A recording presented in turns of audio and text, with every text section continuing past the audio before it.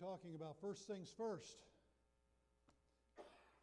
And when it comes to the ministry of Jesus, that means his baptism. And so looking at that, we're going to start with a passage of Scripture that comes from Mark, the first chapter, 9 through 13, Mark 1, 9 through 13. At that time, Jesus came from Nazareth in Galilee and was baptized by John in the Jordan. Just as Jesus was coming up out of the water, he saw heaven being what? Torn open. Remember that. He saw heaven being torn open, and the Spirit descending on him like a dove. And a voice came from heaven, "You are my Son, whom I love. With you I am well pleased." Now once the Spirit sent him into the wilderness, and he was in the wilderness for 40 days, being tempted by Satan. He was with wild animals, and angels attended him. May the Lord add his blessing to the reading and hearing of his holy word. Let's pray. Lord God, speak to us through your holy word. And may this witness to your word be faithful. In Jesus' name I pray. Amen. This being Super Bowl Sunday, I would like to take you back about 17 years to Super Bowl 34. And that, you'll remember, was the Rams versus the Tennessee Titans. And they were playing, the Rams were playing in their first ever Super Bowl opportunity for a title. And they had this guy who came out of nowhere. He was a quarterback from arena football. Has anybody ever even attended an arena football game? Well, a few of you have. He played for a team called the Iowa Barnstormers. Anybody ever seen them play? Okay, probably the same group. And they saw something in him, and they decided to put him in as quarterback starting the 1999 year. And this guy led that team to 4 straight wins, phenomenal touchdown and yardage. Nobody knew who he was, or hardly anybody knew who he was. It was so amazing that Sports Illustrated, on their 1999 October 13th edition of the magazine, on the front cover was this quarterback, and the heading was, "Who is this guy? Who is this guy?" That year, which ended in the Super Bowl with the Rams winning it on January 30th, 2000, was the year in which this quarterback became the MVP of the NFL. First year. And MVP of the Super Bowl.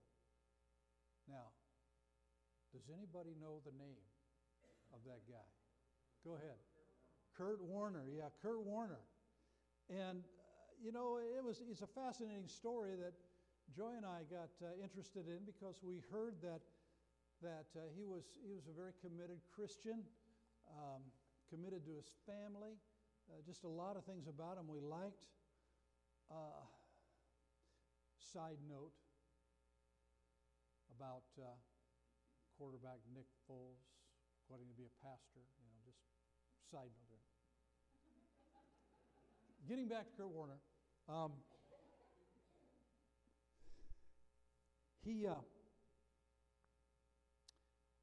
they ended the game, 2 minutes left, by scoring a touchdown. And Kurt Warner said the play was called 999. And basically what that is all you receivers run down as far as you can go, and I'll try to throw it to somebody who's open. Literally, that's it. 4 receivers take off, and he throws to one of them. And he threw the ball to Isaac Bruce, which ended up being a 73-yard touchdown. And if you remember, that was the game in which the Titans came back and came within 1 yard of making a touchdown. That ended the game, and it was, pandemonium as it usually is after a win of a Super Bowl. And obviously, the reporters wanted to get to Kurt Warner to interview him right afterward, and Mike Tirico of the ABC station interviewed him. And I'll never forget this. I watched this. Had the microphone. He had Kurt Warner. He said, "Kurt, first things first. Tell us about the final touchdown to Isaac." Does anybody remember this? I remember it like it was yesterday. And I remember Kurt Warner said, "Well, first things first. I've got to thank my Lord and Savior up above. Thank you, Jesus." Now, since then, a lot of sports figures have used their platform to celebrate their faith in Jesus Christ. But that was the first time that I had ever heard anyone do that in that kind of an immediate interview process of sharing his love for Jesus Christ with the world. And he did it by saying first things first. Now, when I started putting this message together, and the message is coming up, came up with this title. I wasn't thinking about Kurt Warner. I wasn't even thinking about Super Bowl. But did I mention to you that God has it all taken care of? Isn't it amazing that title came with then seeing this connection with Kurt Warner that has to do with the Super Bowl? Isn't that kind of cool? But along with that is the reality that said a lot, that defined the direction of his life as well. He and his wife Brenda have a foundation called First Things First. They have a book written, First Things First. And it is, it's just kind of exciting to see how that one defining moment began so much good. Now, Jesus calls us to a certain way of living, which deals with not only living, but loving, learning, and leaving a legacy. And we see this in his ministry all the time. These are the first things first that we need to take care of. Now, for the next couple of weeks here, we are going to look at the two events that are basically the start of Jesus' ministry in our world. First is the baptism. Second is the temptation, where he was in the wilderness for 40 days being tempted by Satan. And then after that, we will enter into this series, this Lenten series, called Dramatic Power, for desperate moments, these desperate times in our lives that we need a miracle. Now, to set this up, I just want to show you how God has it taken care of. How he's there before we are. He has it planned out in terms of what he wants us to do and the path that he wants us to go. And how, yes, we have ways that we can go off that path, but I just want to show you how it is set, things that were set in motion. Now, to look at this baptism, we need to understand that it was actually started before then. We have come out of the Christmas season, but I want you to remember that the Christmas story was actually, that nativity story was about two babies, remember? Instead of just Jesus. If you read the nativity story, you'll understand that Angel Gabriel came to Zechariah the priest to tell him that he and Elizabeth, even though they were in old age, they would have a child, and his name would be John. He grew up to be John the Baptist. He's the one that was, by the angel Gabriel, prophesied that he would lead the way. He would prepare the way for the Messiah. And then Angel Gabriel went to Mary and told her that she too would have a child. It would be God's child, and that he would be the Messiah. He would be Emmanuel, God with us. And with all things, God is possible. All things are possible. Now, understand that this is after 400 years of God being unusually quiet and there being no prophets. We have the Old Testament prophecies of people of God who would have a word from God. But then all of a sudden, 400 years, there's no word of God. And then Angel Gabriel begins his visits. First to Zechariah, and then to Mary, and then these children are born, and then these boys, they grow up to be men. And then, boom, prophecy begins with John the Baptist coming in from the wilderness saying, "Prepare the way of the Lord." And his message was so strong that people from all over the area were coming to the Jordan River to be baptized by John. And with them, at the right moment, at the right time, Jesus shows up. Now, people have been asking, "John, are you the Messiah? Are you the one that God is sending?" And he said, "No, I'm not even worthy to untie his sandals or to tie his sandals. It's not me." And then Jesus shows up. And John knows. Now look at what happens if we read the baptism story from the Gospel of Matthew. It's from Matthew 3, verses 13 through 17. We see this interaction. "Then Jesus came from Galilee to the Jordan to be baptized by John. But John tried to deter him, saying, 'I need to be baptized by you, and do you come to me?'" Now once again, he's saying, "You're the one. I'm the one who's to prepare the place, the way for you. You're the one. I should be baptized by you."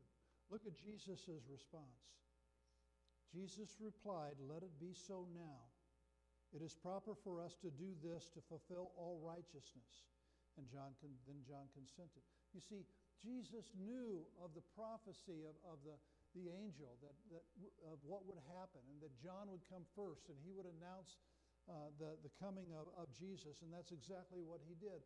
And so Jesus is baptized by John. Now look at the next verse 16. "As soon as Jesus was baptized, he went up out of the water. At that moment, heaven was opened, and he saw the Spirit of God descending like a dove, alighting on him. And a voice from heaven said, 'This is my Son, whom I love. With him I am well pleased.'" Now, you heard me say before, I want to say it again. You know that God has it all taken care of, don't you? Hopefully you do. I want to show you some things just as we begin this journey of Jesus' life, and to show you how things were set in motion, even from creation, that happened at this baptism, which is the moment, the beginning of his ministry, and happened as Jesus died on the cross. There's this incredible parallel of things that are going on. Let me just mention some of them to you.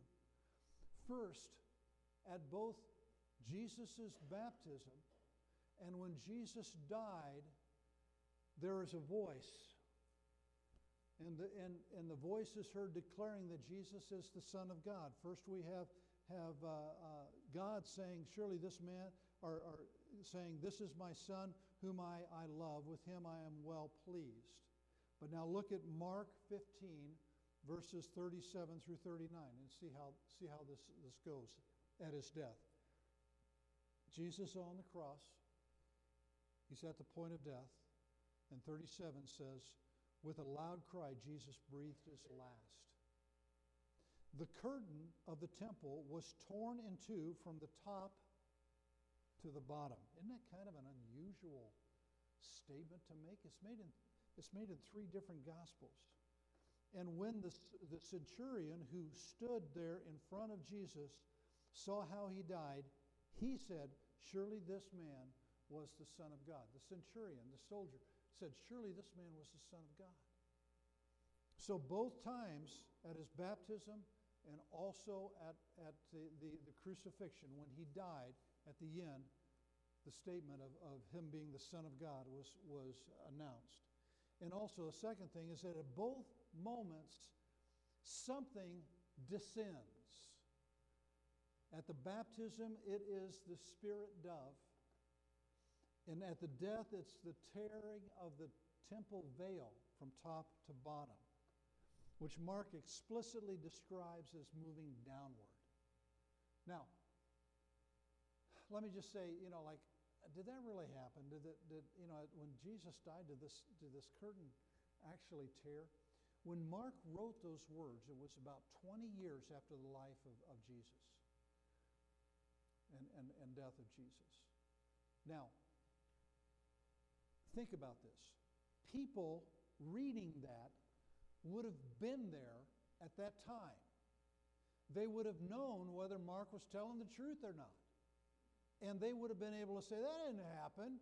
That curtain didn't tear. So it obviously happened. Now, 3, at both moments, at the baptism and at the death of Jesus, Elijah, the prophet Elijah, the Old Testament prophet Elijah, is symbolically present. At the baptism, Elijah is present in the form of John the Baptist. If you look at how John the Baptist is described, he looks like John the Baptist. He wears the same kind of, he looks like Elijah. He wears the same kind of clothes that Elijah wears. He even eats what Elijah ate. So there was that comparison. But then at the crucifixion, the onlookers think that Jesus is about to call out to Elijah, or is calling out to Elijah. And then the fourth comparison is that the Spirit is present at both. First, in the baptism is that the Spirit descends on Jesus at his baptism, and then in Mark at the death of Jesus, it talks about, he repeats this quite often. He has a word that is translated expire, or breathing his last. But it comes from the word pneuma, which is spirit. And that connection with breathing and the wind is undeniably connected with the Holy Spirit. And so you have all of these things going on. But one of the things I find most fascinating is this idea of the curtain being torn and the heavens being torn open. What is going on there? Why would the words be used that the heavens were torn open and the Spirit descended like a dove? And then why in the world is it significant that the temple curtain is torn? I think it's obvious that once again, God had it all taken care of. Last weekend, the bishop was here on Saturday, and he made this interesting comment. He said,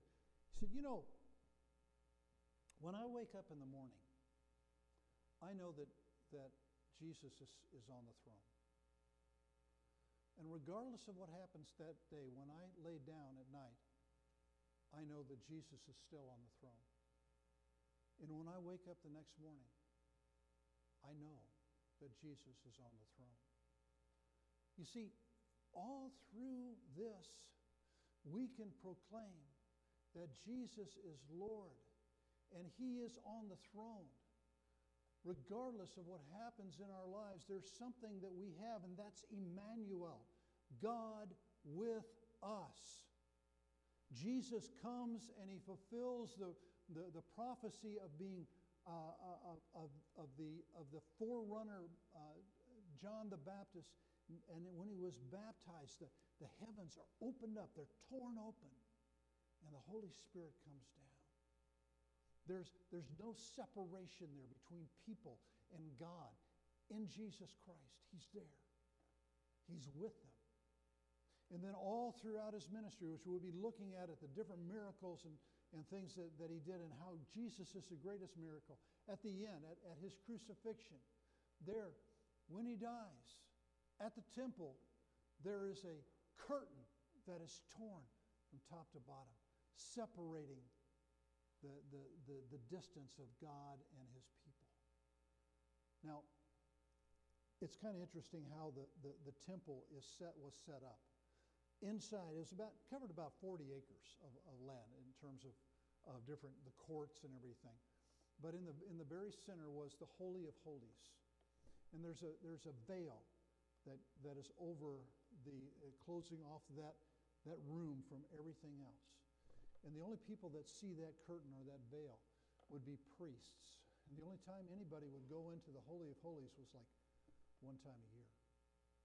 And they were so serious about this that the priests that would go in and basically offer prayers in the Holy of Holies, where the presence of God was, they'd actually tie a rope around him, so that if something happened to him, if he keeled over and died, they could pull the body out and not have to go in after him.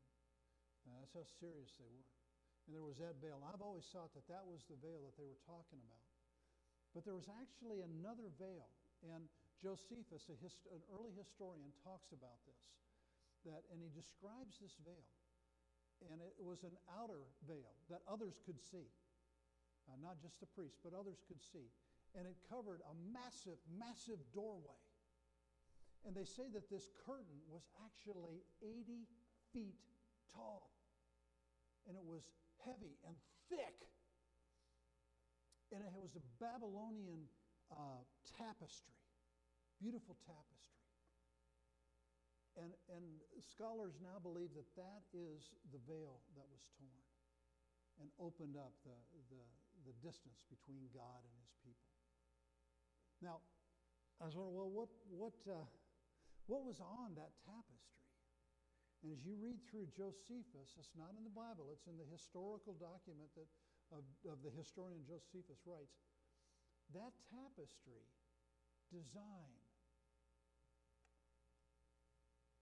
was of the universe, the heavens. And it being torn was symbolic of the opening of heaven once again. So as Jesus died, and at